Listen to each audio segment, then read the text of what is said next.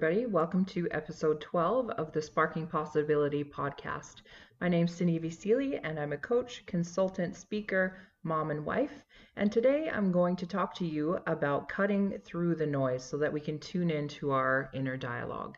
So as you know, we're now heading into the final week of January. We're in a new decade, 2020, and I really felt inspired to create a podcast that would help you cut through the noise and be able to tune into your inner dialogue. In today's busy, fast-paced global world, it's easy to get caught up in the daily noise we're surrounded with. We're connected 24/7. We're bombarded with messages, news, pictures, videos, and sound bites of information. It can feel overwhelming as we try to navigate our daily lives while constantly being distracted and interrupted. It's no wonder our attention feels like it's been split a million different ways. In our attempts to multitask, we spread ourselves so thin that we are often frazzled and ineffective. We're unable to achieve the results we seek because we can't stay focused long enough to follow through and finish one thing. January can be a difficult month for many. We start out the new year with high hopes and high expectations for ourselves. We set goals and intentions, and then we work hard to achieve them in those first few weeks of the year.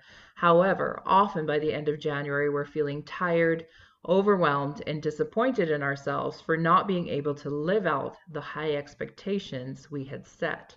It's at this point that many of us throw in the towel and give up. We feel even more discouraged with ourselves and our lack of ability to follow through. In this podcast, I will share some of the ways you can cut through the noise to tune into your inner dialogue and focus on what's most important to you. Number 1, disconnect in order to connect. Social media has taken on a life of its own where our constant fear of missing out, or FOMO, has us glued to our phones to ensure we don't miss the latest photo, update, meme, or video clips of our friends, family, or the latest influencers.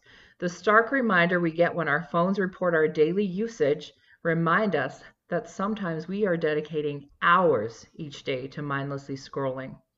Many times we choose to use our phones and our online lives over choosing the people who are actually in the same room as us. As a result, our relationships suffer, our social skills weaken, our ability to focus becomes blurred, and our desire to achieve results falls short. In essence, we can become trapped in a vicious cycle that's hard to break. A simple way to start to claim some of your time back is to disconnect in order to connect. Find a time each day that you will put your phone away and not touch it for the rest of the evening. Be mindful and intentional in how you want to spend your time and who you'd like to spend it with. Give someone else the gift of your presence by showing up 100% for them in the moment. By doing this, you'll find that your relationships are strengthened and are more fulfilling. You'll likely accomplish a lot more too. Strategy number 2, get still, really still, and then listen. This is a strategy that I've worked hard to employ in my own life, and it's found me living in the rainforest in New Zealand and here living beside a lake in Canada. My day-to-day life and week is really busy.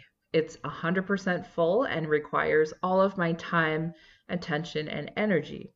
So when my work week is over, there's nothing more that I love than coming home to peace and quiet so I can gather my thoughts and check in with how I'm doing.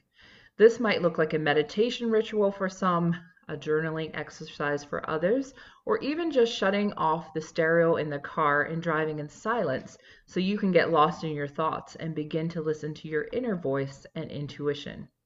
Sometimes I refer to this as my rest and recovery time because I need to hit the reset button before I'm ready to tackle another week. The third strategy is around streamlining and simplifying. Get rid of those things that create noise for you. Go without television for a week.